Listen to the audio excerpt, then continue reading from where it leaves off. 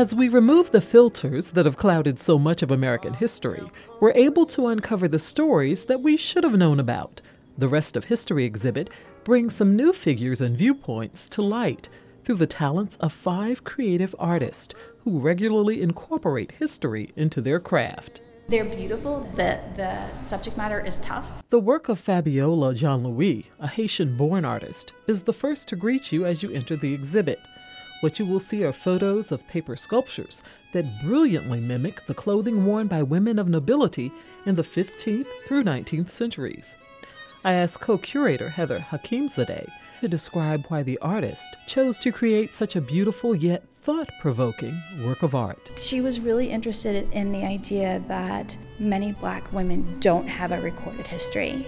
And part of that is, at least historically in the United States, during the slavery era, Black people weren't educated. They weren't given the ability to create a written history. Most histories were oral. And so she wanted to address that and wanted to do it in a very positive and beautiful and loving way. And so she decided, well, what if Black women had their rightful place in 16th, 17th nobility?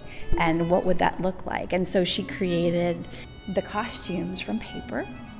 And part of that is the idea that paper is also the currency on which their bodies were traded historically.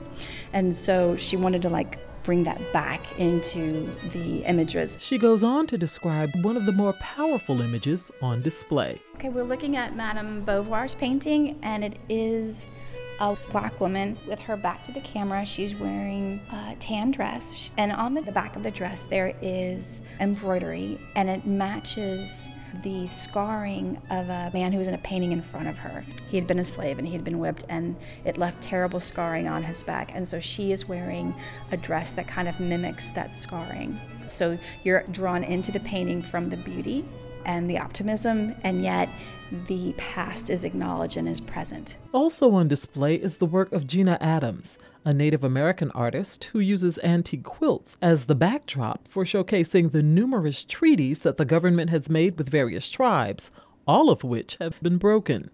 Midway through the exhibit, a compelling video by Mary Reed Kelly that details the emotional toll taken on a World War I nurse witnessing trauma and tragedy over and over again.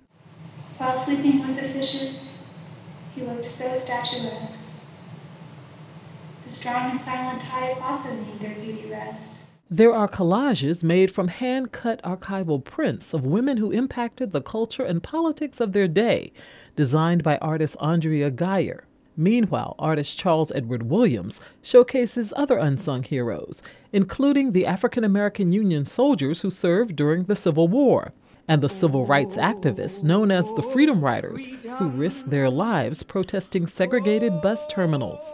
And Williams' work is done on mylar. You know, the stuff that mylar balloons are made out of. He told me he had to paint with a paintbrush in one hand and a hairdryer in the other. He wanted this unclear image, just like we have unclear images of them in history. We have unclear ideas of who they are and what they did in history, which I thought was brilliant.